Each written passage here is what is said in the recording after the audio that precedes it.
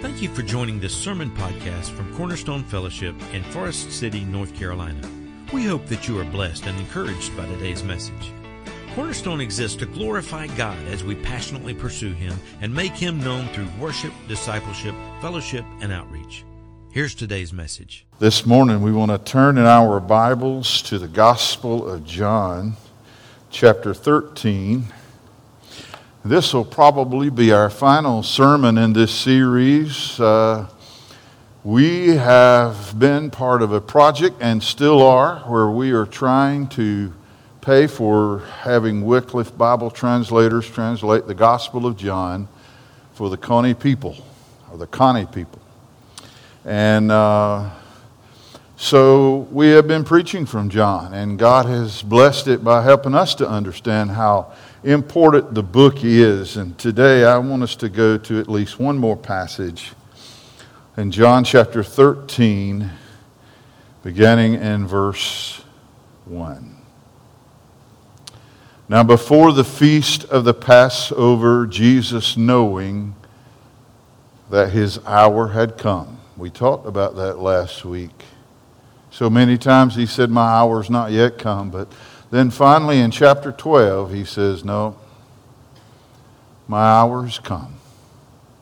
I am headed to the cross. Knowing his hour had come that he would depart out of this world to the Father, having loved his own who were in the world, he loved them to the end. During supper, the devil, having already put into the heart of Judas Iscariot, the son of Simon, to betray him, Jesus, knowing that the Father had given all things into his hands, and that he had come forth from God and was going back to God, got up from supper, laid aside his garments, and taking a towel, he girded himself. And then he poured water into the basin and began to wash the disciples' feet and to wipe them with the towel with which he was girded. So he came to Simon Peter and he said to him, Lord, do you wash my feet? And in the original language, it's pretty indignant the way he says it. And Jesus answered and said to him, what I do you do not realize now, but you will understand it hereafter. And Peter said to him, never will you wash my feet. And Jesus answered him, if I do not wash you, you have no part with me. And Simon Peter said to him, then Lord, wash not only my feet, but also my hands and my head. Now, just a quick note. Peter thought, oh, he is washing my sins away. It's not what he's doing. And Jesus said to him, he who has bathed need only to wash his feet, but is completely clean, and you are clean. But, well, not all of you. For he knew the one who was betraying him. For this reason he said, not all of you are clean. So when he had washed their feet and taken his garments and reclined at the table again, he said to them, do you know what I have done to you? You call me teacher and Lord, and you're right, for so I am. If then the Lord and the teacher, though, washes your feet, you ought to wash one another's feet. For I gave you an example, that you should also do as I did to you. Truly, truly, I say to you, a slave is not greater than his master, nor is one who is sent greater than the one who sent him. If you know these things, you are blessed if you do them. We are in what we call the week of the Passion. This week is the week that Jesus, setting the passage in context, it's the week that Jesus will go to the cross. On Sunday of this week, he had entered Jerusalem. We all remember that, the great triumphant entry and the singing and praising of Hosanna. And then on Monday, he cleanses the temple. On Tuesday, he will go over to the Mount of Olives with his disciples, and he will teach them. We call that the Olivet Discourse. On Wednesday, we are not sure what he did. But on Thursday is when he washes the feet of the disciples.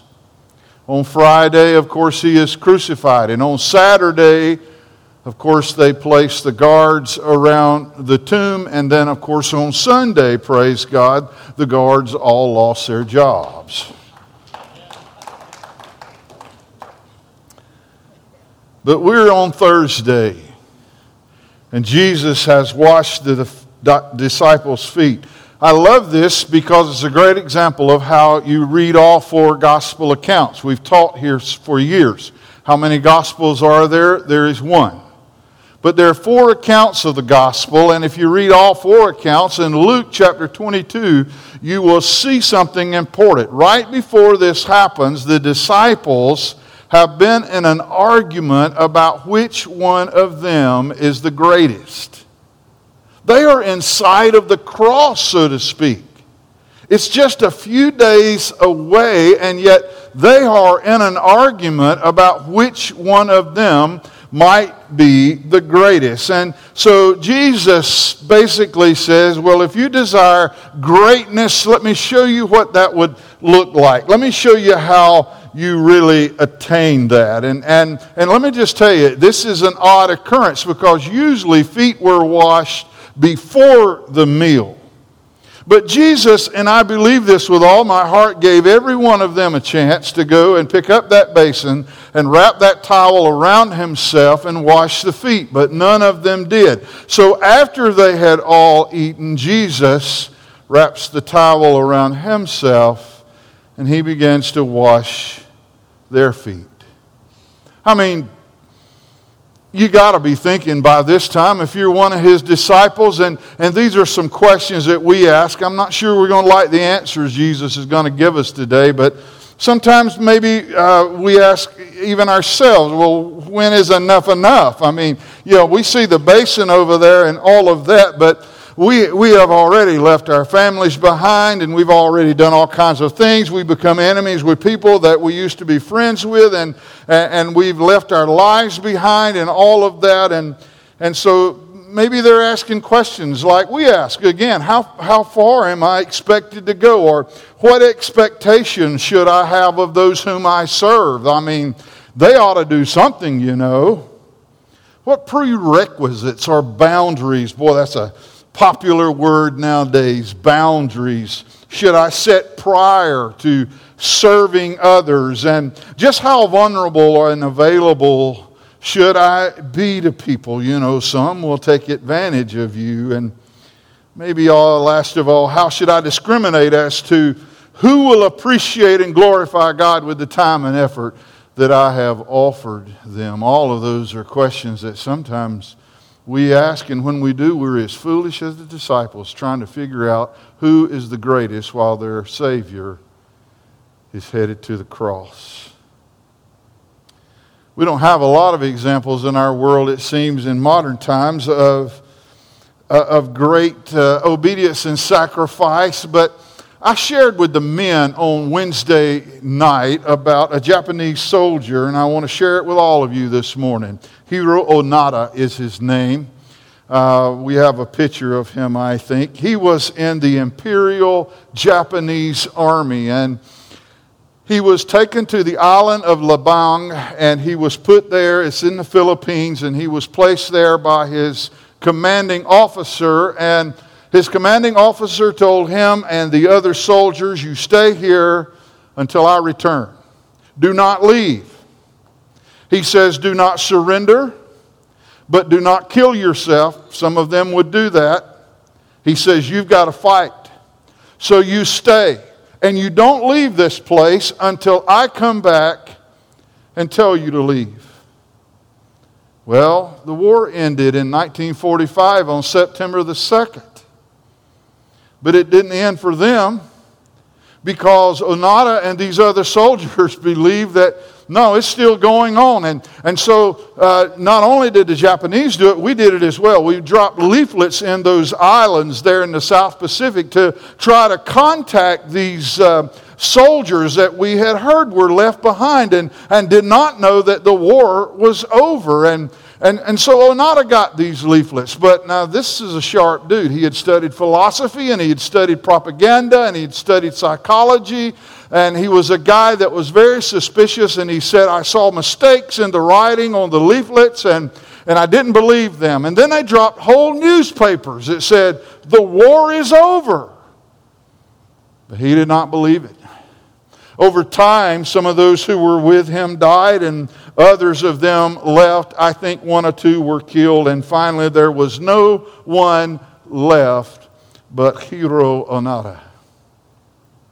That was 1945. 1955 came and went, and he was still there. 1965 came and went, and he was still there. March the 7th, 1974 was when he finally walked out. And the reason he walked out, he had been declared dead in 1959. Nobody hardly believed he was alive, but there was a young college student back in Japan named Norio Suzuki. And Suzuki said that I've read his story. I don't believe he's dead. And he went to Labang Island, and he went back there to the caves where Onoda was staying, and he found him. And he talked to him, and he said, good news, the war is over. You can come out. And Onoda said, I won't. He said, my commanding officer told me you stay here until I come back and tell you you can leave. He said, I will not leave until he returns. Fortunately, his commanding officer was still alive. By now, it's been 29 years. He's selling books in Japan. But they see to it to fly him to Labang Island, and he goes back in there to these caves as his commanding officer, and he tells Hiro Onoda, he says, the war is over. I officially relieve you of your command.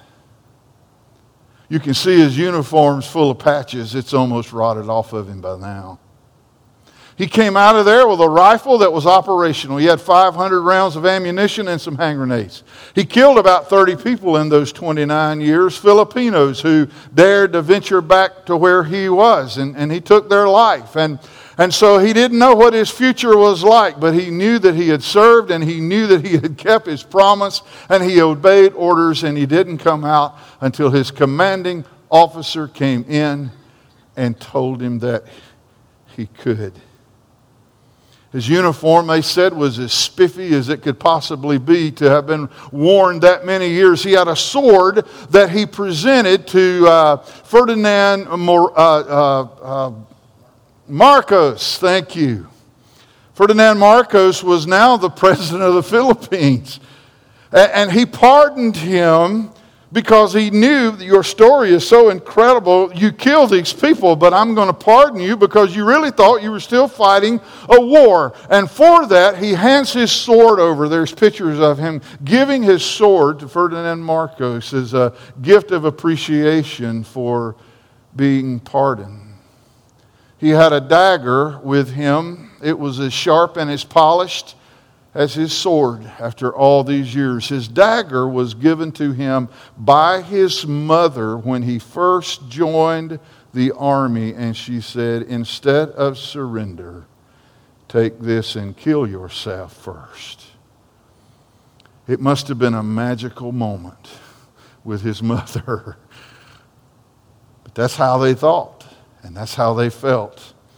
Oh, he finally comes out 29 years later. He only died in, I did a bunch of research on him. I was so interested in him. He died in 2014. He was 91 years old when he passed away.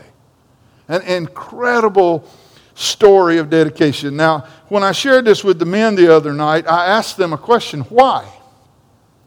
And the reason is simple. It's not simple in our culture, but it is in theirs. One, they are a shame-based culture. I understand that. And honor is a big thing. And I wish it was a bigger thing in our country, but it was a big thing for them. But another problem, and the biggest problem that he had, was his commanding officer worked for the emperor. And they believed in World War II that the emperor was divine. And he believed that my commanding officer represents God. And when he tells me to stay, I will stay. And I will not leave. And I don't care what I read in the paper. I don't care what I read on the leaflets. None of that matters. I was given a command by my commanding officer himself, and I will stay here until I either die or the war is over. God left us here. And he's telling the disciples, he's trying now to get them prepared for his departure. He knows he's going back to the Father. We read last week in chapter 17 of the Gospel of John how he prayed for himself, and then he prayed for his disciples, and then he prayed for you and I. He prayed for all of those that would come to know him and serve him because of the message of his disciples. I know they kind of got it mixed up in the epistles. They thought the Lord was coming back any day. But Jesus seems to indicate in his prayer in John 17, I won't be back for a while. There'll be lots of folks who think I'm never coming back. And when they least expect it, one of these days, I will show up. He says, Father, take care of those at Cornerstone Fellowship. That's in the Greek. You have to take care of those who will be serving me years from now. Maybe they've grown weary, and maybe they've read and heard all kinds of things contrary to what I've told them. God, take care of them. Now, we might not all leave at the same time. I think about the Apostle Paul when he told Timothy in 2 Timothy, he told him, he said, look, I'm ready to go. I'm fixing to go. I'll go before you do. He says, I fought a good fight. He says, I have kept the faith. I have finished the course, and now I'm going home. Now I'm going home. Man, those words are so awesome. And others have gone home. And some of you may go home before the rest of us. But the day will come one day when our commanding officer, our Lord and Savior, Jesus Christ, will come to us and say, it's over. The war is over. It is ended. I have been victorious, and he already has been, of course, on the cross. But the day will come when things like you and I are worried about right now and that we see going on in the world, the day will come when God stands to his feet and said, enough is enough, and it's over. In the meantime, though, he has left us here. Just what is involved now, he's taught them something here. He says you're going to have to serve one another. You're going to have to learn to knock off this business of which one of you is the greatest, and learn that the one that will be the greatest is the one who can serve the most. I am the head of the church, Jesus said. But I'm the head of the church because I sacrificed more than anybody. So how is it then? What is involved in serving one another? He says you're going to have to learn how to do it. You won't make it if you don't. You're going to have to learn how to do for each other what I have done for you. Number one, and I don't know if we'll get through all of these today or not, doesn't matter, but number one, a passionate commitment. That's one thing it'll take. In verse 1 it says, having loved his own who were in this world, he loved them to the end. Loving like we have been loved is hard to comprehend. It's much harder to do. To love others like Christ has loved us. Aren't you glad when you went to Christ and asked for salvation, when your sins were many, but his mercy was more? Aren't you glad he didn't look at you and go, well, you know, this is the second time, same sin. Now, you know, we need to talk. It's probably the 700th time same sin for some of us. What if he had looked at us and said, well, I don't know. I want you to be responsible with what I give you. And you just don't even seem to even care. I don't think you appreciate what I don't mind doing for people. Boy, I can just hear us now. And we think it is so Christian to say, I don't mind helping people if they're willing to help themselves. And I don't mind doing this, that, and the other if they, understand and have some appreciation for it. I mean, that's the least they could do.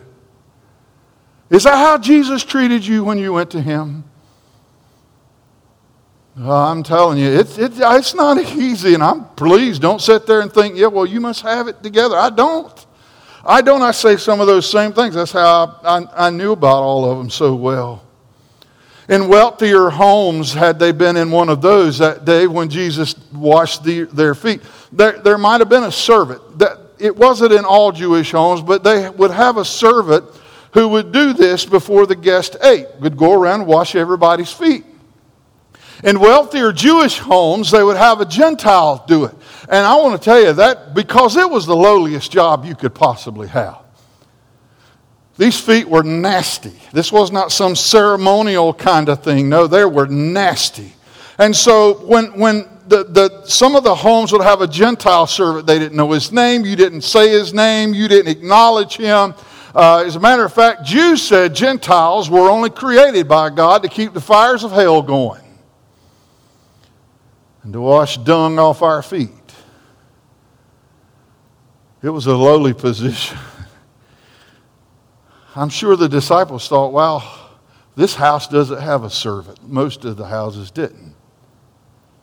And I'm sure Jesus would have looked at them and said, no, this house didn't seem to have a servant. It only had disciples, and it only had preachers, and it did have apostles in it, and miracle workers, and future church planners, and missionaries. It had all that in it today, but no, I have to agree with you. There didn't seem to be a servant in the house. So I got up and I did it myself. For you. Wow. I mean, you think about it. Maybe again, the disciples, they're just like us. They're flesh and blood, and they've already done a lot. I mean, think about it. If you're keeping score, they fed, led, cast out, raised up, rode all night, followed Jesus from here to Timbuktu, and maybe they're thinking, you know what, it's time somebody else over there did a little something. I don't mind helping out, but my goodness.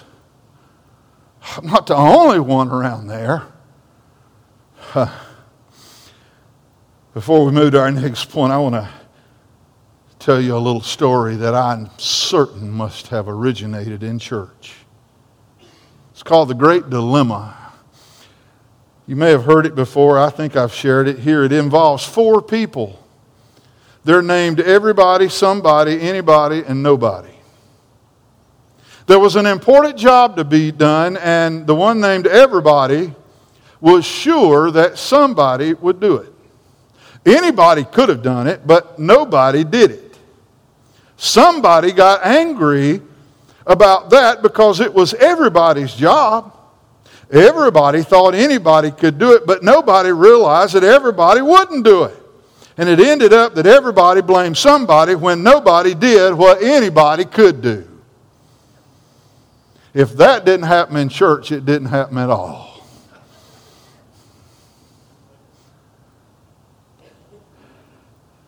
Passionate commitment. Secondly, personal contact. Jesus is not anointing their head with oil. He's washing their nasty feet. You know, this would have been a great time maybe for a parable. Of course, you know there are no parables in John. Maybe Jesus could have just taught them a lesson and said, well, there was a man one day that was the head of a household, and he had guests who came and had no servant to wash their feet, so he washed them. No, he didn't say a word. He lived this parable in front of them. And boy, he touched their nasty feet, personal contact. I'm telling you, he touched some things on their feet that you and I might not even like to think about, because you got to realize in that time, it's still like it is in a lot of third world countries. They build fences around their houses and the animals just run wild. So you either have a couple of inches of pure dust that's dry as powder, or you have a foot of liquid mud, and then mixed in with all of that mud is the sheep and the oxen and all the other animals that are not properly trained. And you step in all of that as well. Jesus touched all of that. Touched all of it. That personal contact is important. You know, I've seen church leaders before who didn't really understand that personal contact thing too much. And they would grow so frustrated. Why doesn't someone come to my meeting? And why doesn't someone like my class? Or why didn't they take on my idea? And why did somebody not call me back? Or whatever it was that their idea was. And they just couldn't believe it because it was a great idea. And it might have been a great idea, but I want to tell you, people don't follow ideas. People follow people. And unless you have been willing to touch their heart and life, they may not follow you anywhere. There's an old saying, they don't care how much you know until they know how much you care. That's what people follow. And I tell you the reason for it before we move on. We are created in the image of God. And you remember that God related to Himself very intimately as Father and Son and Holy Spirit. And within that relationship that we were made in the image of God, it was very relational, very intimate. As a matter of fact, look at Jesus. When He was on the earth, it says He was led by the Spirit. He never looks at the Spirit and goes, hey, you know, you and I are the same thing. I got as much authority as you. Jesus was in the garden praying, I pray that this cup might pass from me. Nevertheless, not my will, but thy will be done. All of that is happening within God Himself. So He's relational. He created us in His image, and therefore we respond more to what people do than what people say. Passionate commitment, personal contact, possible contamination. You'll just have to forgive me for the alliteration. It's a sickness. I take medication for it. It's not working, is it? Possible contamination. The feet was the part of these disciples that had touched the world. I know I'm making an analogy here, but that's what touched the earth the most. Your feet make more contact with this planet than any other part of your body. Now, there's some science for you right there. That's where they get dirty. And sometimes when you're helping people, you get involved in people's lives and you get to the point that you are willing to do whatever it takes to love them the way Jesus loved you. Sometimes you get on you some of what they got on them. I'm not saying they cause you to sin, but sometimes you have to be willing to put your arms around somebody that smells like 10 miles of bad road because he's not had a bath or an opportunity for one in maybe years, and you got to hug that old sweaty, stinking person. And sometimes you might have to go some places that you normally don't go, and you might have to get involved with some people that you wouldn't exactly invite over for dinner, but maybe we should. Sometimes we need to risk a little bit of that contamination. Doesn't mean you have to condone the behavior, but I want to tell you something, man. We're so worried about condoning the behavior, we don't know how to love most of the time. We don't know how to do anything. We are at such a distance from all of that, and I can tell you our lack of love is obvious when we're that way. One of my favorite New Testament scholars is William Barclay.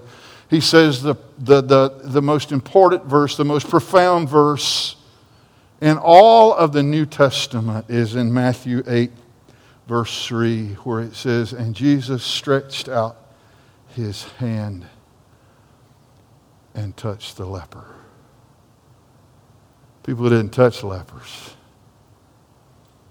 You didn't get close to lepers. You didn't get downwind to a leper. And it was his responsibility to make sure you didn't. He had to cry unclean. He had to advertise his wretched condition well before you got there to take care of you. It was the law. He couldn't hang around other people, and people would avoid them like the plague because to them that's what it was. And it's amazing to me now, science has taught us that a lot of the kinds of leprosy they had was not even contagious, but they didn't know it. Don't want that on me. Jesus had some miracles from a distance, and he had some what we call touch miracles. I'm going to guess he touched this leper more for you and I than for him. He touched the leper. Passionate commitment, personal contact, possible contamination, painful circumstances. Verse 11 says he knew the one who was betraying him. For this reason, he said, not all of you are clean. But he still washed his feet. Man, is that not something? If we had written this story or lived this story, surely right here, we would have been wondering, why did Jesus mysteriously skip the feet of Judas?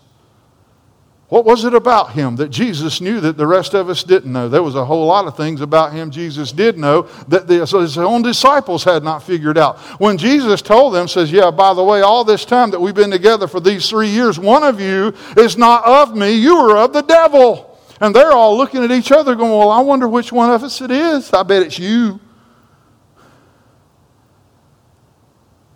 They had no clue. They had no clue, but Jesus did.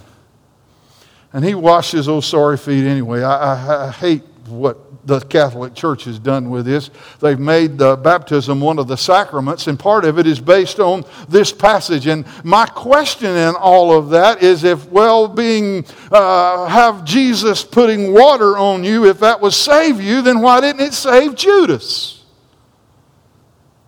Well, too much common sense for some folks. I can just tell you, 2 Peter 3:18, I'll read this and we'll move on. We're admonished, you and I, to grow in grace and knowledge of our Lord and Savior, Jesus Christ.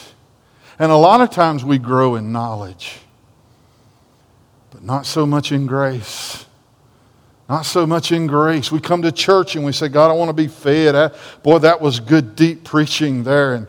And we have our favorite pastors. Boy, they're solid, rock solid in their doctrine, man. They lay it out there how it is. And boy, we like that. And we love the ones where their doctrine matches up with our doctrine. I tell you, bless God, that's how I believe it. Like that matters.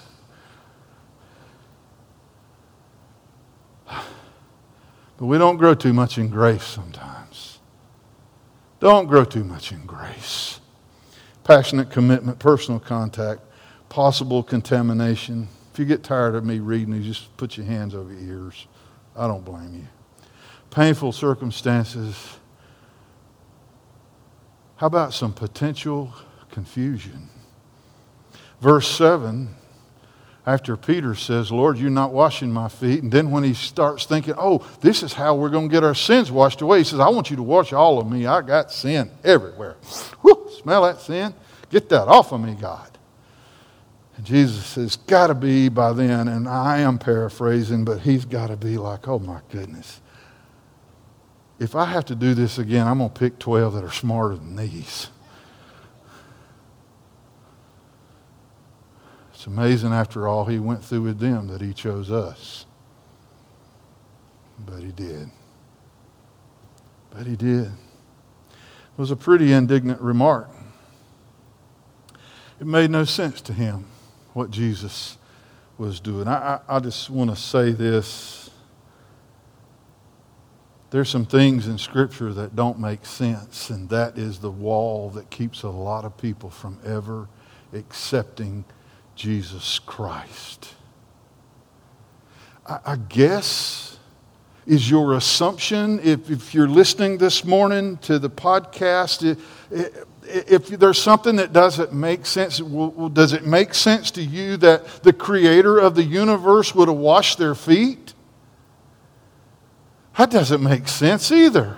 It's almost like some of the things that should be harder for us to grasp, like God loves us. How do we ever get past that one? We're like, well, when I study the deoxyribonucleic acid and all of the intelligent design and this, that, and the other, there's some things about God we just don't understand. How do we ever get past, why does He love us? Why would He ever even care about us? Let me just ask you this. What has He gotten out of it so far? He just loves us.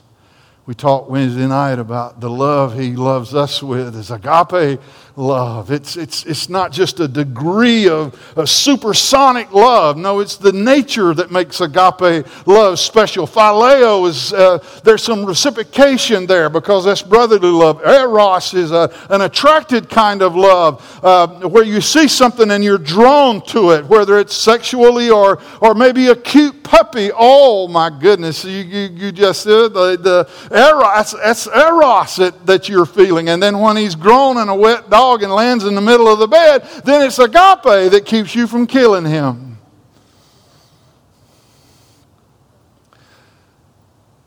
There was another one called Sturgo. We don't really find it in the Greek New Testament, or Eros, but it was a family kind of love. But agape, it's not special just because, it's more powerful. It's special because it expects nothing in return.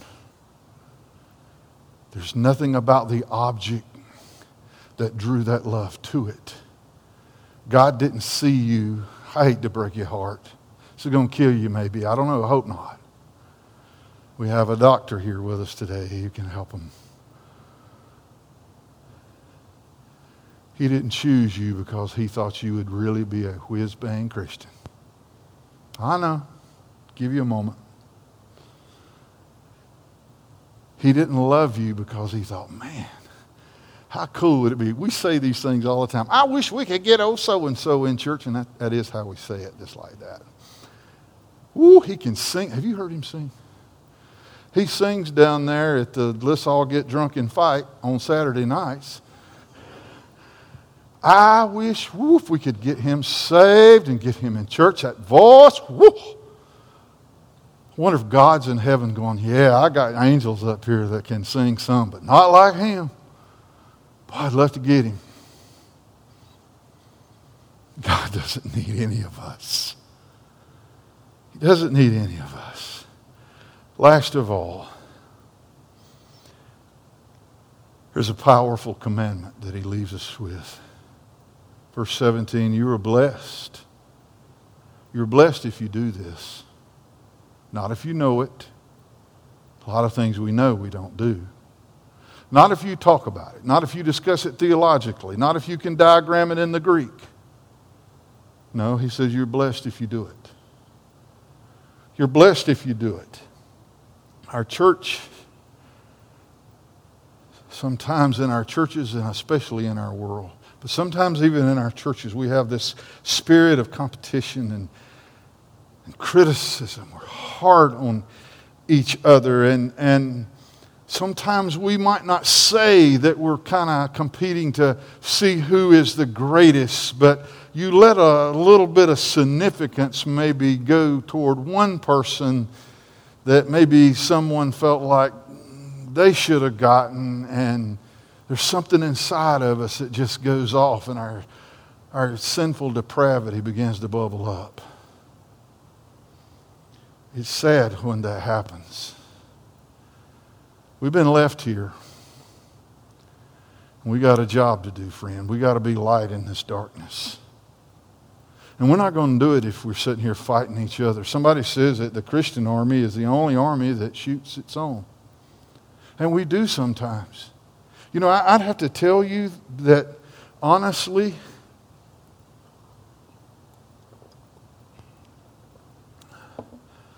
the harshest things I've ever had said to me that hurt me the deepest came from church people. I was a little wild at one time in my life. I grew up fast and hard, so this started for me early on because I went into ministry when I was 20 years old, or I was 19, about to turn 20 the next month. But I ran with some kind of rough folks. But I got to tell you something. The meanest people I ever met in my life, I met them in the last 42 years. I never seen anything like it in my life. Islam helped me with this, really, it did. What could make a person fly a plane into a building knowing it's going to kill them and other people? What'll make them do that? What do you have to have that level of hatred and want to get back at someone so badly? Well, you just need to be vindicated or feel vindicated by God. And that's what makes religious people the meanest people. We feel like we got a right to say something because we're right with God and they're not. We're the saints and they're the ain'ts. If they just get right with God, it'd be the best thing happened to them. You can see I can do it. Not only have I seen it done, I've done it. I've gotten on my high horse a few times. I forgot to love like I've been loved. I forgot to forgive like I've been forgiven. If God put the conditions on His forgiveness for me that I have put on other people sometimes, I can tell you I'd be in hell right now. And so would you. You don't look at God and say, God, I need your forgiveness. And Him go, well, don't know. How many times is this? You lost count. He hadn't. He still forgives. We've been left behind, friend. He's coming back one day. Boy, I hope it's soon. I hope it's soon. I don't think I've ever said this in a sermon, but if we're all alive next week, I hope to see every one of you back here. That's the kind of world we live in right now. We got some crazy stuff going on.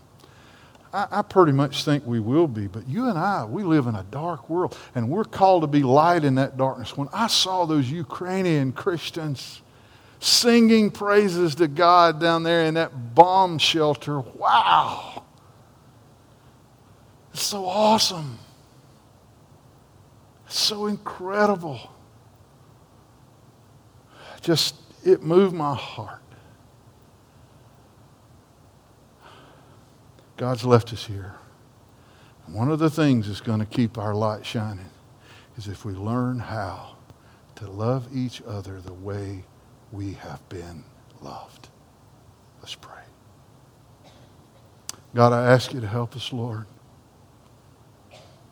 We can barely fathom what we talked about today. We can't wrap our mind around, not fully, Lord. We can't intellectually process the creator of the universe washing dung off the disciples' feet. One of them that is a liar and a deceiver, a thief. Lord, one of them that would sabotage you. One of them, God, that, Lord, Satan had pierced his heart. God, I pray, though, you'd help us today to realize and know we've been left here by God, by you, by our Savior. We have our orders, and Lord, the leaflets fall around us all the time. There's no need to go every Sunday, is what some of them say, Lord. We know that. God, we read them sometimes that tells us all kinds of things about how we can quit or slack off, Lord. And we're tempted to, because sometimes it's harsh. Sometimes it's lonely. But I pray for your grace and your strength, God. I pray you'd help us to be the people you'd have us be. Help us to love like we've been loved, serve like we've been served, God. In Jesus' precious name I pray. Amen.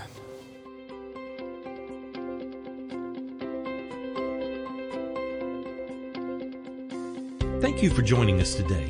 If you have any questions or would like to know more about Cornerstone, please visit our website at servantsway.com or email us at office@servantsway.com. Cornerstone Fellowship is located at 1186 Hudlow Road, Forest City, North Carolina.